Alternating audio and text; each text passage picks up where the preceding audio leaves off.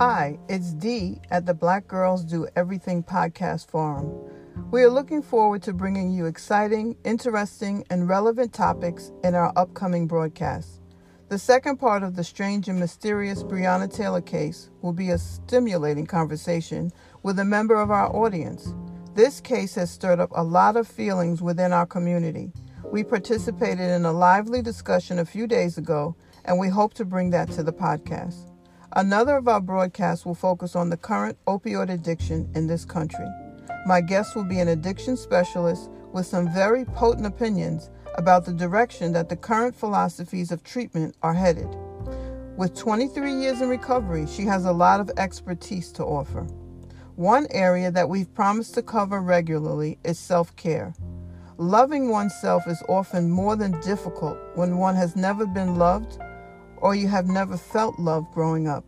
Often when one has been a victim of child abuse and neglect, verbal abuse, or when you're the adult child of an alcoholic or substance abuser, or even a survivor of domestic violence.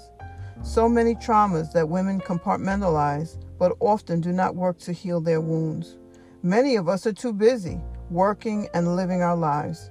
Healing wounds often isn't or can't be a priority when you're struggling to pay bills, take care of and raise children, and navigate the nuances of trying to maintain a healthy relationship.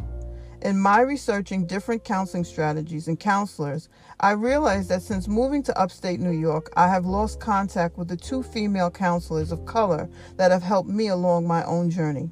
At which point I realized that even though this podcast is my way of honoring women of color, the reality is that we live on this planet with women of all shades, and I intend to seek out assistance from whomever can assist us.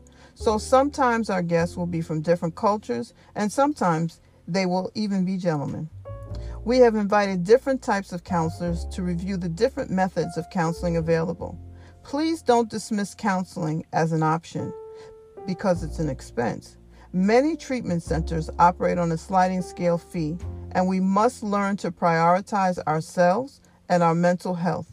Don't let the cultural stigmas against discussing mental health issues in our community keep you in bondage.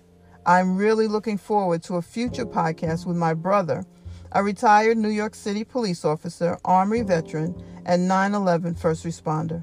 I have asked him to speak to us about our safety and how we can protect ourselves.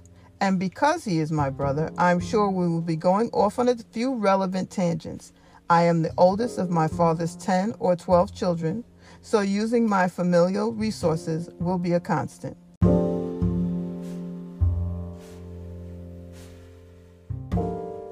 Please come back and join us on our journey. We can be found on Spotify, Google Podcasts, Pocket Cast, and a few other sites. Please follow us and share our links with your friends. Contact us with your ideas for future broadcasts and your thoughts on current ones. A reminder that the thoughts and opinions expressed on our podcast are those of Black Girls Do Everything and its guests. Be blessed, stay safe, and be well.